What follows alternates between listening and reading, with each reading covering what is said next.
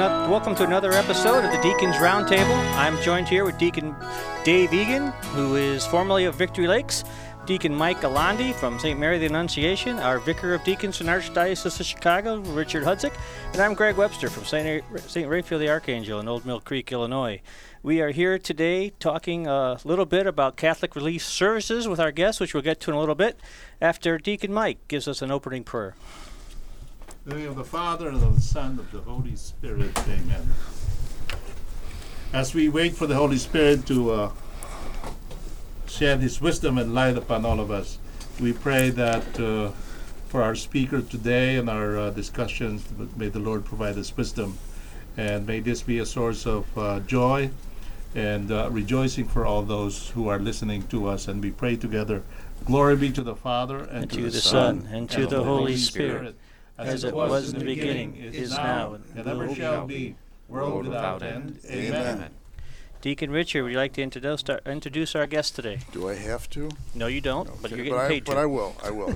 I'm sorry, I'm getting paid? Yes. Oh, really? Wow. Indulgences. Yes, it's with great pleasure that we bring on board for this afternoon's show, this evening's show, today's show, this show, Deacon Michael Fekete.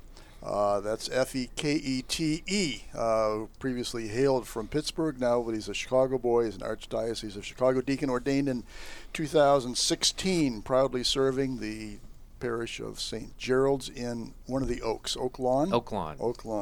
And that is Mike, and he is blessed with a wonderful wife. I've met them both, and they're still speaking to me, so far, so good. Did he marry up like the rest of us? Of course. He did. Good. Yeah, he did. Deacon Mike, welcome here up to Thank you. the Great North here in Libertyville, Illinois. Can you tell us a little bit about becoming a deacon, where the call came from, how it progressed, why you should cheer for the Bears instead of the Steelers, wherever the Spirit takes you? Well, I grew up a cradle Catholic. Both of my parents afforded me a Catholic education. Primary was at St. Raphael's in Morningside in Pittsburgh, and then I went to high school at a Christian Brother, the French Christian Brothers High School, there, Pittsburgh Central Catholic. So that was very formative for me. And coincidentally or not, I now work at Lewis University in Romeoville, which is run by the same St. John Baptist Cell Christian Brothers. My grandfather actually was very influential, along with my father, in terms of living my faith in an active way. Although I'm a third-generation American, when my grandfather came over, he spent a lot of time doing what I would refer to now, after some theological reflection and theological training and studies and formation for the diaconate, doing the social mission of the church. Working with Hungarian as well as Slovak immigrants that were coming into the city that needed basic English language lessons to help financially kind of getting off their feet. We'll never know how and in what ways the expanse was of his assistance to those in the community. So my first liturgies were actually in Hungarian as an altar server. So I learned very quickly the ritual and the traditions of our faith through that way, not speaking the language fluently at that point in my life.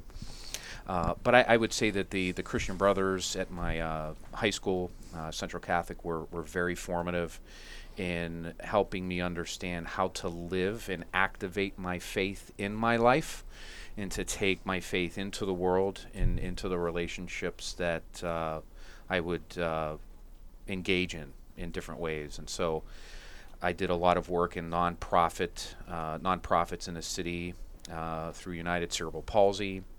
I worked for the School for the Blind Institute there, and for a respite care program, helping parents that just needed a break from the full-time care of their children. And so I saw different ways of working with people that were often forgotten, that were often not looked at as being a part of society in the full way that our secular society sometimes often looks at people, actually.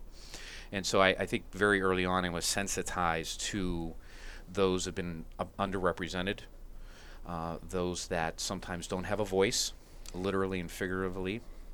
And so I think many years later that I can kind of connect some dots to those experiences in my life. And so Did someone approach you on becoming a deacon, or did you just find the Spirit yourself and you call up Puhala? How did it work? Oh, wow. Well, I think there were obviously some connections, and I think the Holy Spirit was working in a very unique and positive way. My wife has been a big part of that. She's been very faith-filled and involved actively.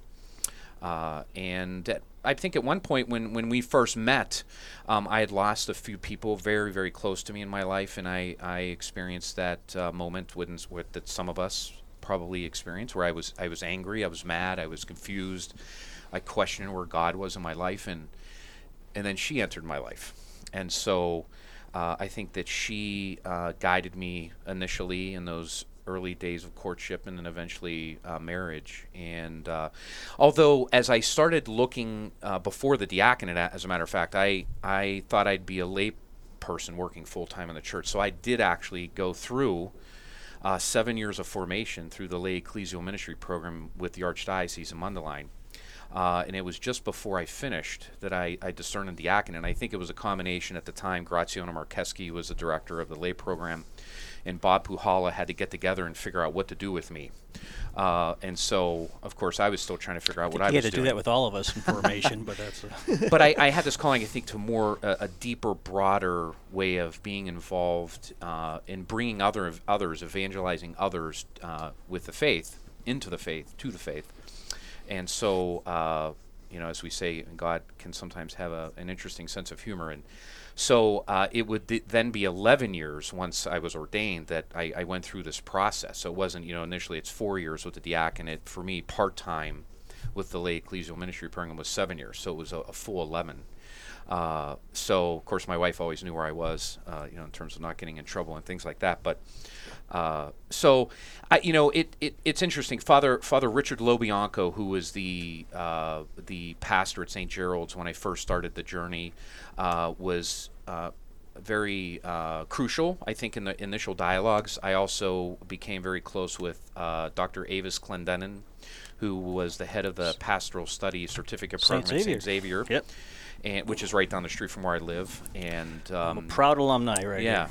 You're a proud alumnus, singular. Well, I was in the chemistry program, not an English program. So lawyers are always about the words. Sorry to interrupt. No. Lawyer. And then I was going to say... You can get to complaining about the vicar's office later, but right now we can talk about... And then I think the diversity of the Archdiocese and my opportunity to also practice my faith in the Eastern Rite of the Catholic Church that's in union with Rome was very crucial in my getting a broader picture, not only of the different rites within the church, but the universality of the church. Sure. I think being in Chicago has been a blessing and a very rich one in terms of the experiences I've been able to have. So you're down in God's country, the south side of Chicago, Yes. in the over by Wojo's and all those good places, and at St. Xavier and right all down that the stuff. street from my house. So what kind of activities are you in the parish?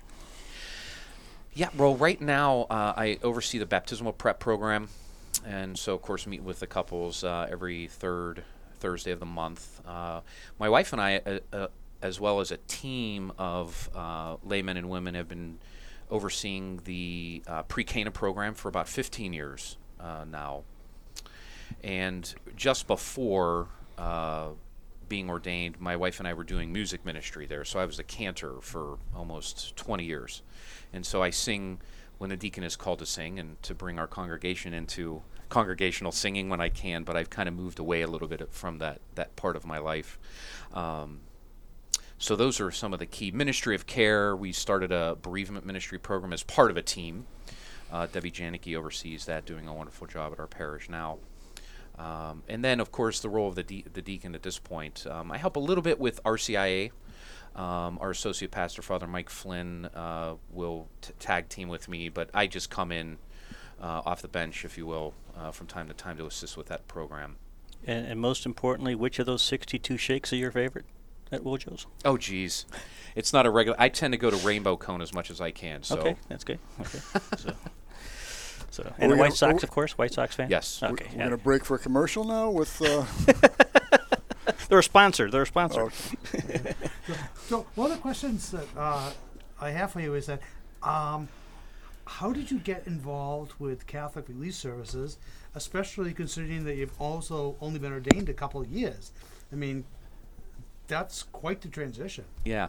Well, early on in the aspirancy year with the diaconate program, this is still part of the formation program, different organizations around Chicago will come in, representatives, to talk about what they do and what opportunities there are for deacons should you be ordained, as we would hear throughout the program, rightfully so, but opportunities to do charity in that first year of aspirancy through that whole year, that field experience. And so Father Thomas McQuaid, who's a local priest, and he's actually going to be finishing up his role. He's been with CRS for a while. He's going to be going back into parish ministry in June. I'm not sure where that assignment will be, but he had come in and talked about CRS. And so, I made some notes and kind of put that on the back burner with all the responsibilities and things we needed to do with the diaconate. It was kind of hard to focus on that. But I think because I kind of look at my life in an integrated way, I work as a director of international services, students and scholar services at Lewis for almost 20 years in the field of international education. Combining that with a father who was a German and Latin teacher and influenced, me in terms of appreciating cultures and diversity. There was, I think, a natural gravitational pull toward the global nature of our church and what it's doing around the world to help those in need. And so, I sought out CRS kind of on my own, and it was about a year process. You have to submit, a detailed application, references, recommendations. You have to have yourself recorded giving a homily, and then eventually the files or the applications are reviewed by the USCCB at their national meeting in June, and then, if you're fortunate enough to join as a global fellow, then you start that path. And so there's a very involved training process. They have a yearly conference, if you will, in Baltimore, where the headquarters are located, and that's really to break open the Catholic social teaching, understanding how CRS works with and honors the teachings of the church and the fidelity to the teachings of the church. And there's also training for not just us, but the 5,000 staff that exist around the world. Mine is a volunteer position, by the way. It's not a paid position. I do this because I feel that the Holy Spirit is calling me to this. And that is yet to be fully unfolding. As you mentioned, it's not been that long since I've been involved with them. And so I could talk a little bit more about the activities I've done since I started. Well, can we take a step back and for those who don't know, Catholic Relief Services, what is it? Who's it belong to? Is it a freestanding charity? What is Catholic Relief Services?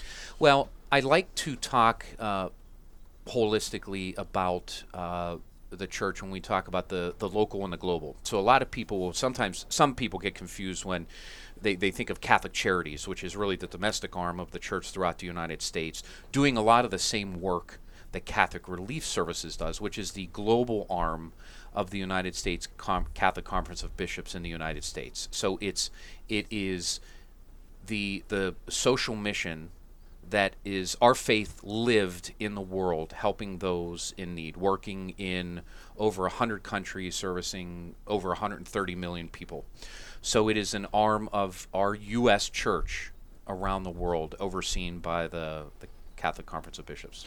I don't know if you know, I don't want to put you here as the spokesperson for CRS, but this is the U.S. Church's initiative. Are there opportunities that you're aware of, say the German bishops? The German church is well funded, as I hear through the annual assessments that the German taxpayers make. Does CRS partner with, say, other national Catholic churches around the globe? Do you know if that? Well, in Europe, Caritas International would be the branch in that part of the world that will collaborate often with CRS. Okay. And there are other organizations that, depending on particular ministries or grants that are provided, might be connected with CRS. Many of the projects around the world can't be managed just by CRS alone, whether that's in people power or financially. So there is a number of collaborative relationships that exist. So I guess the answer would be yes to that question. All right, yes. yeah. And how is CRS funded? Well, although the majority, about 60% of the funding is through public funding, the remainder would be private. And so the U.S. government would be a part of that pool of monies that are provided for funding the various projects around the world. I think CRS tries to strengthen its number of sponsors and private donors.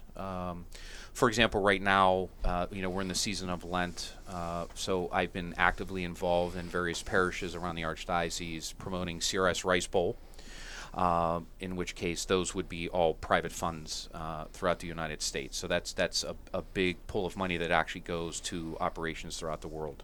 What kind of strings does the government try to, you hear about it on the news and everything else, how does CRS deal with some of the strings, abortion, contraception, everything else, that comes with government funding?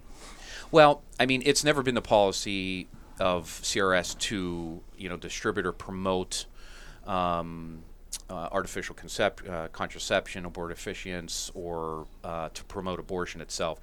I think that what I hear from some critics who, I don't think speak for the official church, a lot of monies have been left on the table, and I experienced this firsthand with some of the projects that I observed and some of what the beneficiaries they were receiving, because certain organizations were not holding true to the teachings of the church and the fidelity of the church. So there are many cooperative agreements that are established contractually that basically lay out exactly what projects are being done and how they're being done, and where they may stop in terms of CRS's involvement, for example.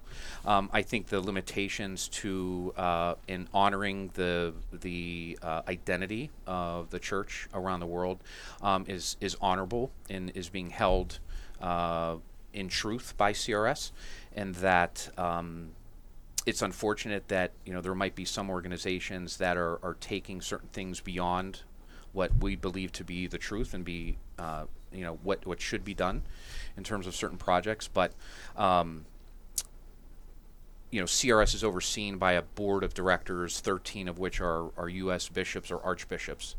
And so, in consultation with the National Bioethics Committee, the USCCB's Pro-Life Committee, moral theologians, and other faithful laymen and women, there's no project that I'm aware of that would ever go beyond the official teachings of the church and what we believe as Catholics. That answered your question. I wonder if people are familiar with we talk about government funding or government money, and correct me, anybody here at the table, if my understanding is awry, but it's my impression that the government sees a need, say overseas. We need to, the U.S. government sees it in its best interest or in the interest of the American people to offer some sort of relief to, say, the refugee camp in Uganda. So the U.S. government says we need to spend $50 million to do this. Who is going to be our agent on the ground to utilize that $50 million to deliver the relief? And so it sounds like these huge piles of money coming in somebody's direction, but it's money that's earmarked for a particular project, and CRS is there to implement that, and probably in a more cost-effective way than most anybody else can do. Correct. And that's the story of Catholic Charities in the United States, is that who's going to do these things as cheaply and efficiently as they do, with the various programs that they do. So it's that mix of private and public dollars. Is that any dissenters here at the table? No. Okay. So another question for you, that you had mentioned earlier that you were a global fellow for CRS. What does that entail, and what type of commitment is that? Right. Well, right now, CRS is reconfiguring its strategy, what they're calling Strategy 2030. There's probably more to that, but basically, they're re-envisioning how to enliven and evangelize the Catholic community in the United States to better understand the social mission of the church and how they can be involved as laymen and women. As a global fellow, this is an opportunity for priests and deacons specifically to preach from the pulpit at least 3 times a year in their own diocese or archdiocese. And then, depending on your experience, skill sets, opportunities to, for example, travel and maybe see what's happening on the ground, you might be sent domestically to different dioceses or archdioceses to meet with formation groups. That could be priests at seminaries or permanent deacon programs, which is what I did in the Belleville, Cape Girardeau diocese. A year in after I joined, I went and gave 2 2-hour presentations out of the gate. But the commitment really it's really based on your time, how you're balancing all the other responsibilities you might have in your life.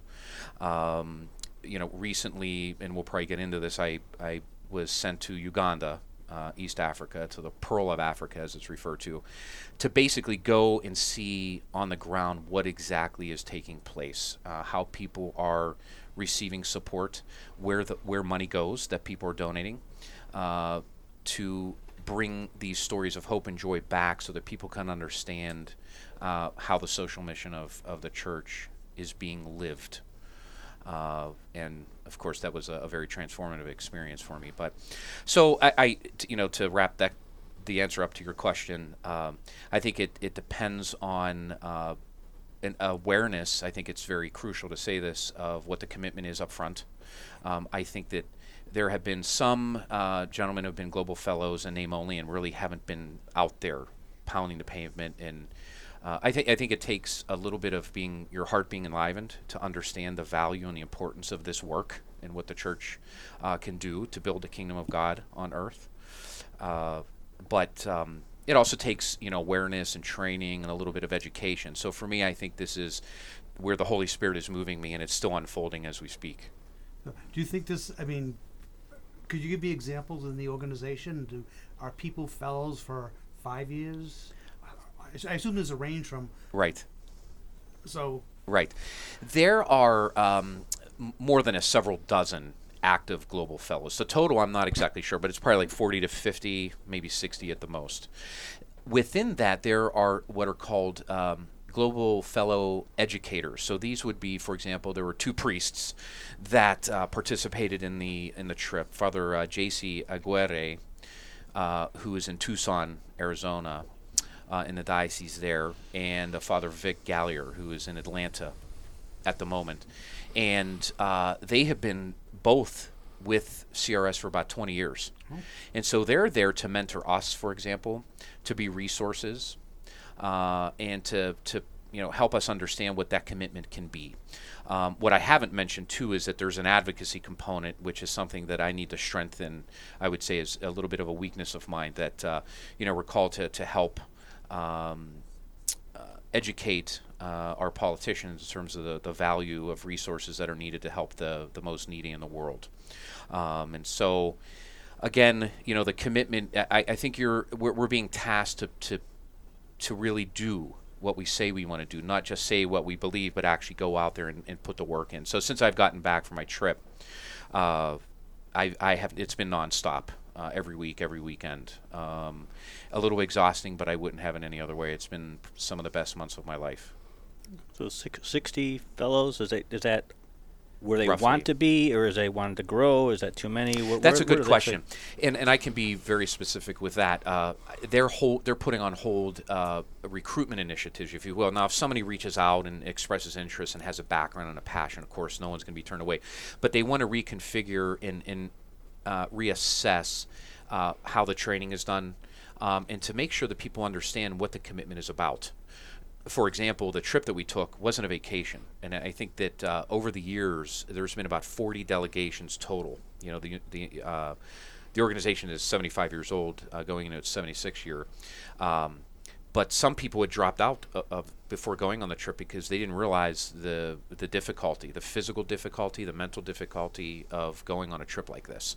And I have to say that it was probably one of the toughest but most beautiful experiences of my life that I'm still unpacking. And we will get into your trip in great detail in a couple after our break here. But we have few minutes left before our break. Anyone have a question there, Mike? Or just generically, or more broadly, before I'm hoping when we come back we can talk about that trip that you did. But where else other than Uganda is CRS working? Well, I had mentioned earlier, I mean, there are actually over 100 countries that they're in. I think some people will stereotype and just assume that Africa is kind of the bread and butter of most of the activity, and to some extent, because of the unstable socioeconomical situation there, that will be the case. But with the typhoon Ida that just hit, there's a lot of activity. Eastern Europe? In Africa, okay. in southern Africa. But also in Eastern Europe? Yes, and they're all over. Latin America, Eastern Europe, okay. Less so in Europe itself. Asia, Philippines? Yes. all right. Well, we're coming up on a break here on WSFI FM 88.5 on your FM dial, and also on the internet, WSFICatholicRadio.org. We will be right back from the Deacons Roundtable in just a few minutes. It's true. And did you know that locally about 300 children were aborted in 1 year alone? You can do something about it through 40 Days for Life. In 40 Days for Life prayer vigils, more than 15,000 babies have been saved. To see how you can take part in prayer and fasting for an end to abortion, 40 Days for Life is happening in Kenosha on March 6th, Ash Wednesday, through April 14th. Please visit 40daysforlife.com/Kenosha. That's 40daysforlife.com/Kenosha.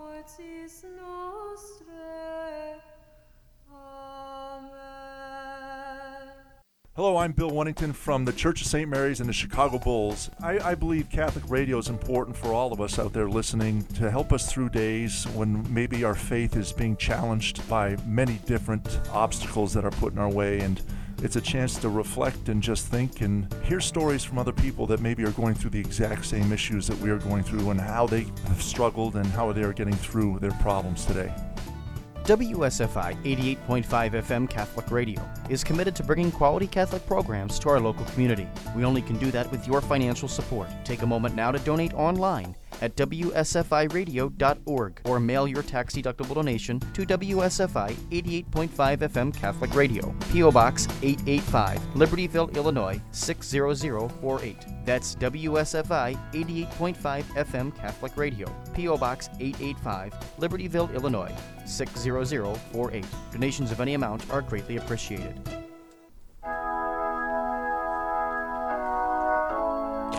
And we're back on the Deacons Roundtable on WSFI Catholic Radio. Thank you for joining us, and please, as always, consider making a donation as a radio station that is publicly funded for what we're doing. We're talking with Deacon Mike from St. Gerald, talking about Catholic Police Services. He's going to tell us about how you put him on an airplane, they gave him a parachute, and made you jump out over Uganda, right? Is that how it worked? Right.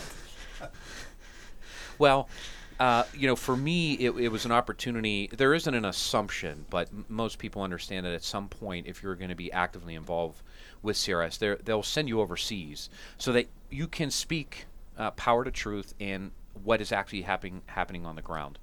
And so the opportunity for me was to go to Uganda.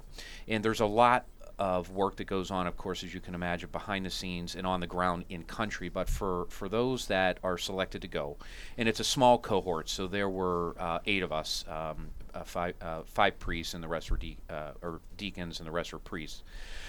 There's a lot of preparation. So we had weekly conference calls for over a month, a lot of reading material that we had to read, and a lot of preparation in terms of learning about the culture, the nuances, and from the different languages to the political climate and so forth, and what's taking place on the ground. The trip is sponsored by CRS. And so the main cost for those that participate would be their immunizations or vaccinations, which for me were around about $500. But in most cases, depending on your medical plan, most of that was covered by my medical plan. But to me, that's a nominal cost for such a wonderful opportunity to go over.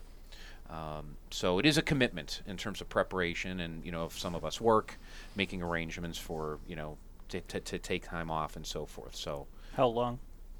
it was just under 2 weeks. 2 weeks. If you include the 24 hours it took for me to get there, with the layovers and so forth, it was an exhausting trip, to say the least. But Were you nervous, scared? I mean, I grew up with the Idi Amin stories and everything Yes, else right. and stuff. So were you nervous about going over there? Or well, what I know that some people have probably heard the news of a tourist that was going over on a safari, that it was abducted, and that's an anomaly, something very, very rare. We never felt unsafe, and that would come up. We were all told ahead of time that we would be staying in places that were safe, that were clean.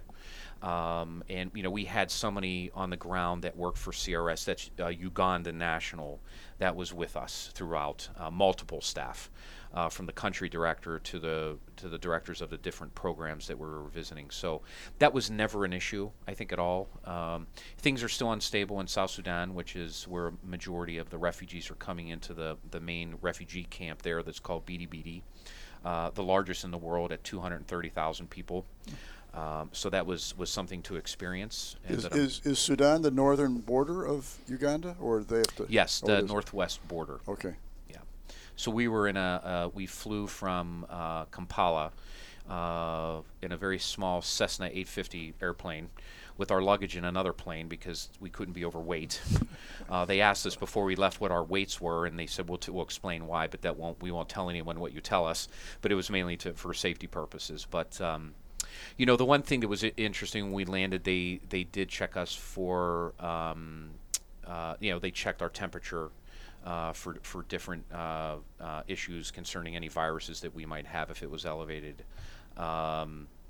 But even in the refugee camp, by the way, the majority of the refugees are Christian. And so surrounded by a majority Muslim community. And it was very interesting to see the interreligious, also the kind of, if you will, the ecumenical approach to the communities around there, and the peace initiatives that are taking place prior to when we got there, and of course continuing, where I met Father David, who has brought together the Muslim and the Christian community to have interreligious dialogues, to have activities that help each other learn about each other's faith traditions, and also community. Where was Father David from? Well, he's actually from Uganda, so Uganda, he's a priest of the diocese there in Kampala, as I understand it. So, but it was wonderful to meet with him before we entered the refugee camp. We were there for 2 days, meeting with different beneficiaries with the projects that CRS is doing in that location, as well as other projects around the country. So what did you see in the refugee camp? Well, it's hard to put into words exactly, but I'll do my best. You see a lot of, again, good works that are being done. One of the more powerful observations that we were provided was what I would call an engineering miracle, where there is a senior engineer who happens to be from the Philippines that works for CRS, and he tends to go to different projects throughout the world, but he's in Uganda now for some time.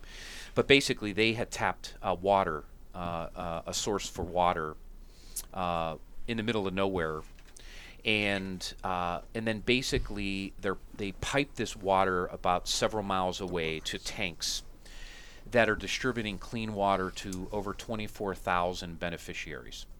The water is pumped by the use of a generator that is powered by solar power.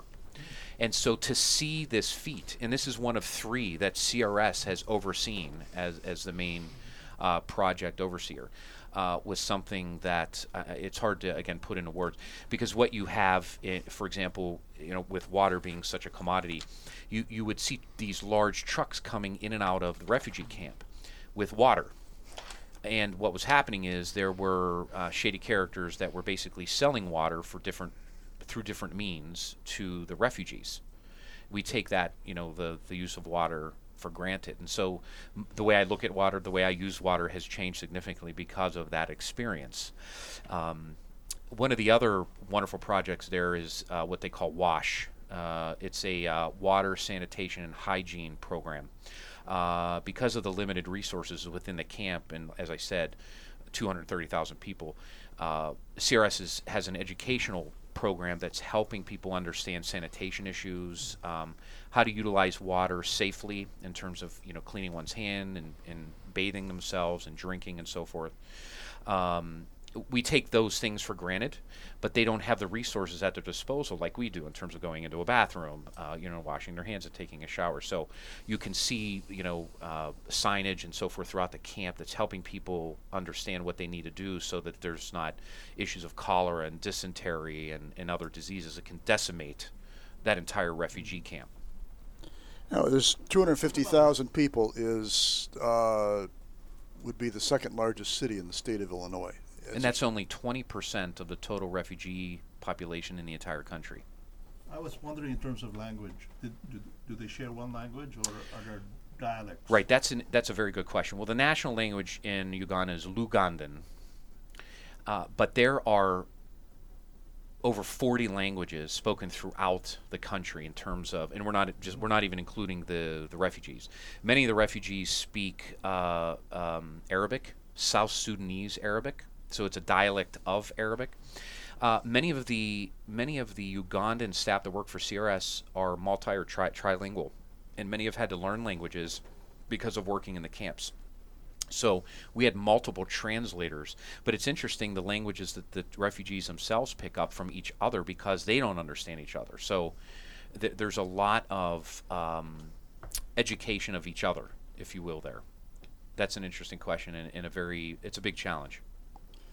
And on that score, I'm thinking of with that mass of humanity, there's United Nations. I mean, there's got to be security issues, and you just have that many people. Is there a police force, or who's right?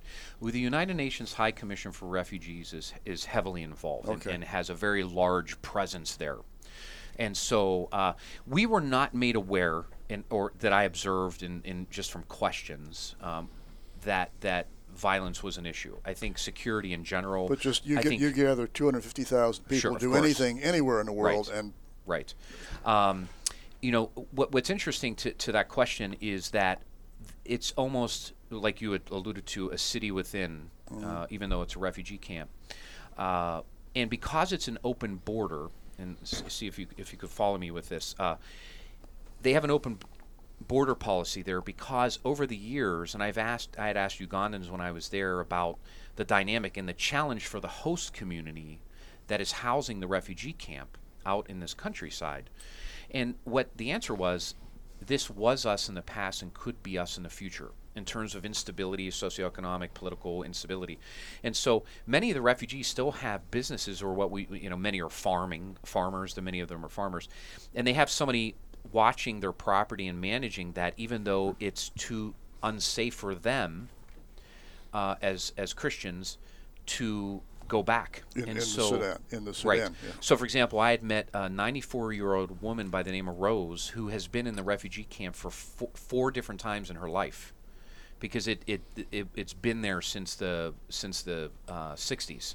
There's actually four zones in the camp, and the first zone was started in the 60s. But there's thievery, probably issues with that, but no major violence. Yeah, I think that everyone is in there for the same reasons, but that's a valid question for sure. Now, when you say camp, I mean, we have hundreds of thousands of people there.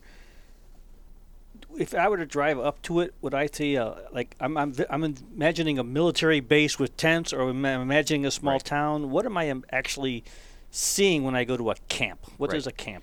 Well, that's a good question, because this was the first experience for me.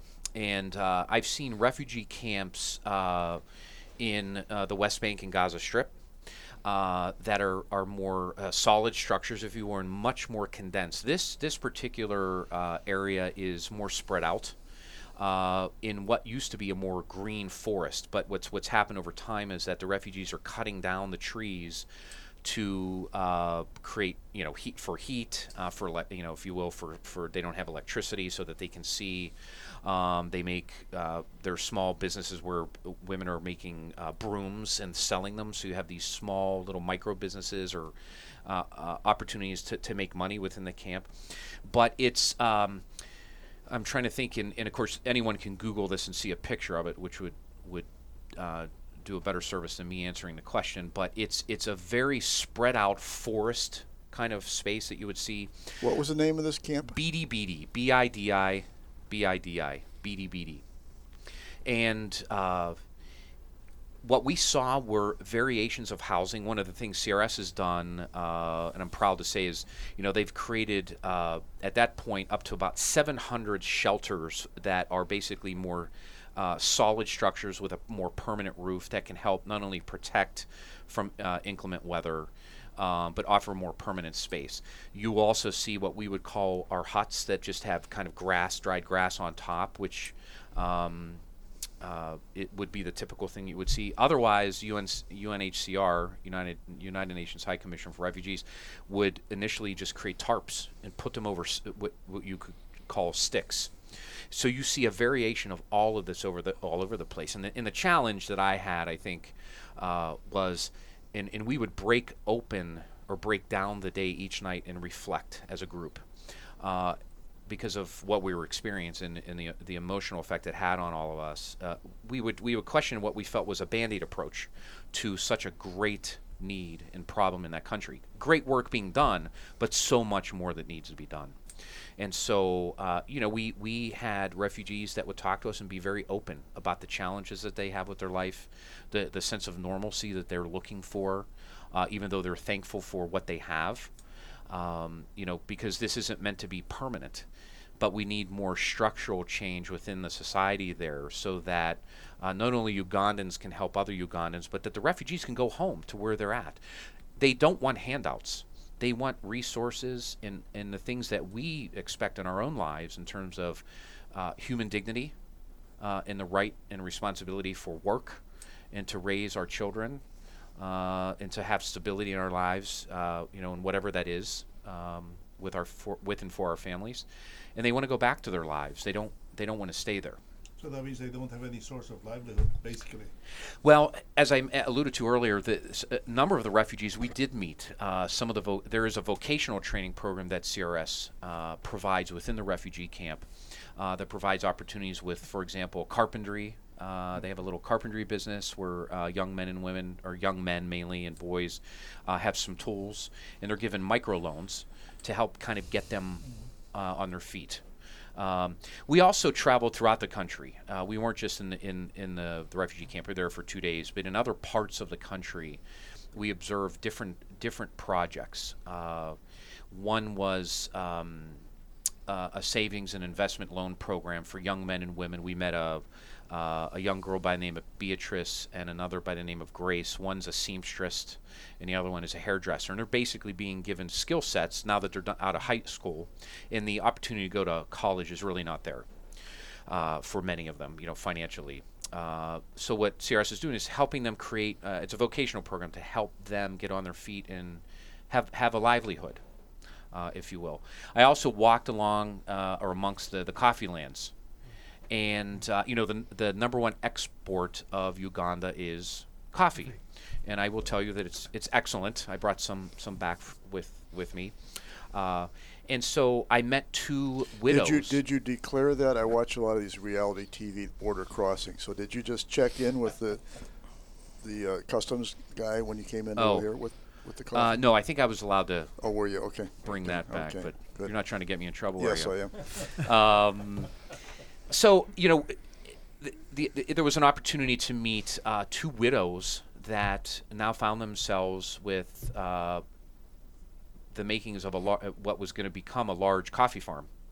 And so what CRS has done is gone in and worked with and helped create a co-op so that small farmers could gather together and have more power and more voice, and to cut out kind of the middle person which often is a security issue for many. These middle men usually would come in and take most of the profit.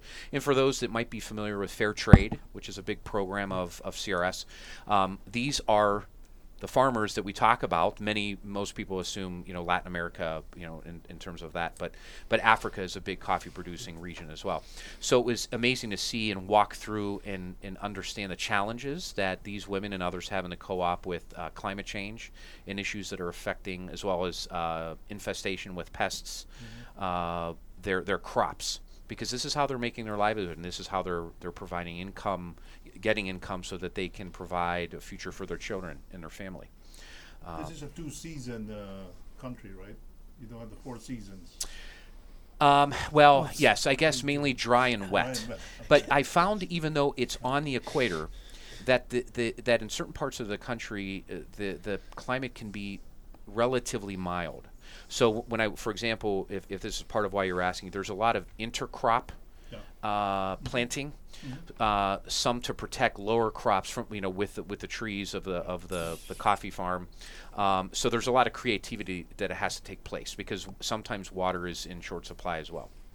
So one question for you, something that you found, especially within refugee camps, but also in the other ones. With a lot of these small businesses going on, they're so weather dependent. Yes. And so how do they deal with things like the monsoons and just changes in weather right now that are going on across the world? Well, my experience is limited, of course, to this experience in Uganda with the farming community. I haven't been aware that in the recent past, in their history, that outside of the dry season, it's interesting. It's a very lush country. I was a little confused by this, because depending on parts of the country, the weather isn't as severe. So, of course, other parts of the country are affected negatively. And so, the vegetables, the fruits, the vegetation, just driving, hours to get to our location. I mean, it was some of the most breathtakingly beautiful land that I've ever seen. So that there was a kind of a discord between what I thought and what I was seeing. And so there is a lot of creativity, but I think climate change is going to continue to adversely affect many of these communities and many of the small crop farmers. Because I can't remember the percentage right now, but many people are coffee farmers. And so that is one of the industries and one of the services that CRS is providing, is working with, and they have dedicated staff for those in those communities that do that for a living. So I think there's a lot to still be answered about that. I'm not aware that they've had issues in terms of monsoons and rains like we have seen just recently in Zimbabwe and the surrounding countries there, which I think is a valid question. But it hasn't hit Uganda in the same way. Okay. So what were some of the areas that CRS met resistance, or you met resistance on the trip? I mean, of course you're welcoming people, but there's going to be areas where the program is challenged. Did you run into areas of resistance, I should say? No, I mean, obviously the trip was organized in a way so that we would meet beneficiaries throughout. I think if there was any resistance, it was probably from those beneficiaries that still need so much help. And I think that, I mentioned this earlier, that to us it almost felt like a Band-Aid approach with some of the things that were being done. Some of the projects that are grant funded are limited in terms of its length. And so, they start these projects and they really need several years down the road to continue to develop. But if the funding isn't there, they may stop. So I think there's an issue where you may start to create stability in roots that are very positive in terms of changing civil society, that are transformative for hopefully generations to come. But the question is, how long can that be sustained? The idea is, and we talk about this very Catholic understanding of subsidiarity, that governments in country can only do so much, but the context within which people are working, they know best their own context and what they need in their lives in terms of how to fix that and the resources they need. And so CRS is there really to provide initial resources so that the people there in country, whether it's Uganda or one of the other 100+ countries they work in, do for themselves what they know they need for their lives to create stability. I like that comes across as a teach a man to fish mentality Correct. as opposed to just donating blindly. Obviously you gotta, until you're done being hungry, there's not much you can do, but that doesn't help you in the long run if you're doing that. So we're talking in an area of Lake County, mostly a very affluent area. What can we be doing more? I mean, what can we be doing more to help CRS and agencies like that? Well, as a volunteer, I think that my heart has been touched over time, seeing those within my own community who have multiple needs. And so, for example, I have constantly emphasized the local and the global. And so, for me, I am going to continue to be more involved with Catholic Charities on the southwest side of Chicago, and potentially have an opportunity to be on their board and educate others about the needs within our own community in ways that we can help. And so I see the other flip of the coin, which is CRS. And so, when I go and I speak at different parishes, I'm not there as a fundraiser. I don't ask for a second collection. I'm there to create, number one, awareness so that people can understand the wonderful work that our U.S. Catholic Church is doing around the world. And I think that message is so important for Catholics to understand. Let me just interject. The good people at Divine Providence Parish in Westchester last weekend had the pleasure and privilege of listening to Deacon Mike Ficchetti preach at all three masses over the weekend. And I was taken with Mike, your approach, and I think it really connected with the people. Your message was one of joy and of hope, and people, you may justifiably be proud of the work that your Catholic Church through CRS is doing in these challenged places of the world. So it was very, very upbeat, and it was also, and I think we would be remiss if we concluded this conversation without focusing in on the faith dimension of what you're about and what CRS is about. But in the preaching, it was loud and clear that it was both uplifting. It was also challenging in that, well, what do we need to do? What is this good work that CRS is doing? And you're right, it wasn't a money pitch, but I know that some was collected, but. Where's the faith dimension in this? Well, I think we have to start with an understanding that we are all created in the image and likeness of God, and the Latin Imago Dei. I think that when we look at the different aspects and areas of Catholic social teaching, we're talking about how do we see God in the poor and the vulnerable, that we're all called to family, community, and participation, and that there is a social dimension within this shrinking world that we are in, and that we have to ask ourselves as Catholics, who is our neighbor, and who are we called to love? Who are we challenged to reach out to? Not just those within our own parish. And as I started saying earlier, it's very important to realize not only the needs that we have within our parish, but the surrounding community, but also the fact that we are a global church, that our faith is universal, and that we're all called to meet people in need, whether near or far. And I think that, there are ways that, of course, prayer is always powerful in so many different ways, but I think that, my wish is that people can look at ways to put their faith in action. And so if we've done anything today, hopefully it's creating awareness of CRS as the arm of the U.S. Catholic Church globally, and that due to the great works that many are doing within CRS as an organization, but those that are volunteers, for those that decide that they want to offer a few dollars, great. It's needed and always will be. The poor, as we know, will always be with us. But I'm enlivened and very hopeful for the future, even though the world is a very challenging place. For those that I have met along my journey in the different parishes and opportunities I've had to preach, that are going to continue to challenge themselves to understand who their neighbor is, both locally and globally. And the website for Catholic Relief Services? CRS.org. CRS.org. But we've had the pleasure of being with Deacon Mike from Catholic Relief Services here. Thank you for your ministry. Thank you for your ministry in Chicago. Thank you for your ministry throughout the world. You are a beacon of hope and service to all of us. We appreciate it. Would you like to end us on a prayer today? Heavenly Father, gracious Lord, through the Holy Spirit, watch over us, guide us, and the celebration of the Paschal mystery and the death and rising of our Lord Jesus Christ. May those who are questioning their faith, those that are wondering what they can do, get out there, put your faith in action, and allow Jesus to guide you. Amen. Amen. Amen. Amen. This is WSFI 88.5 FM on your FM dial. Deacons Roundtable. We'll talk to you next month.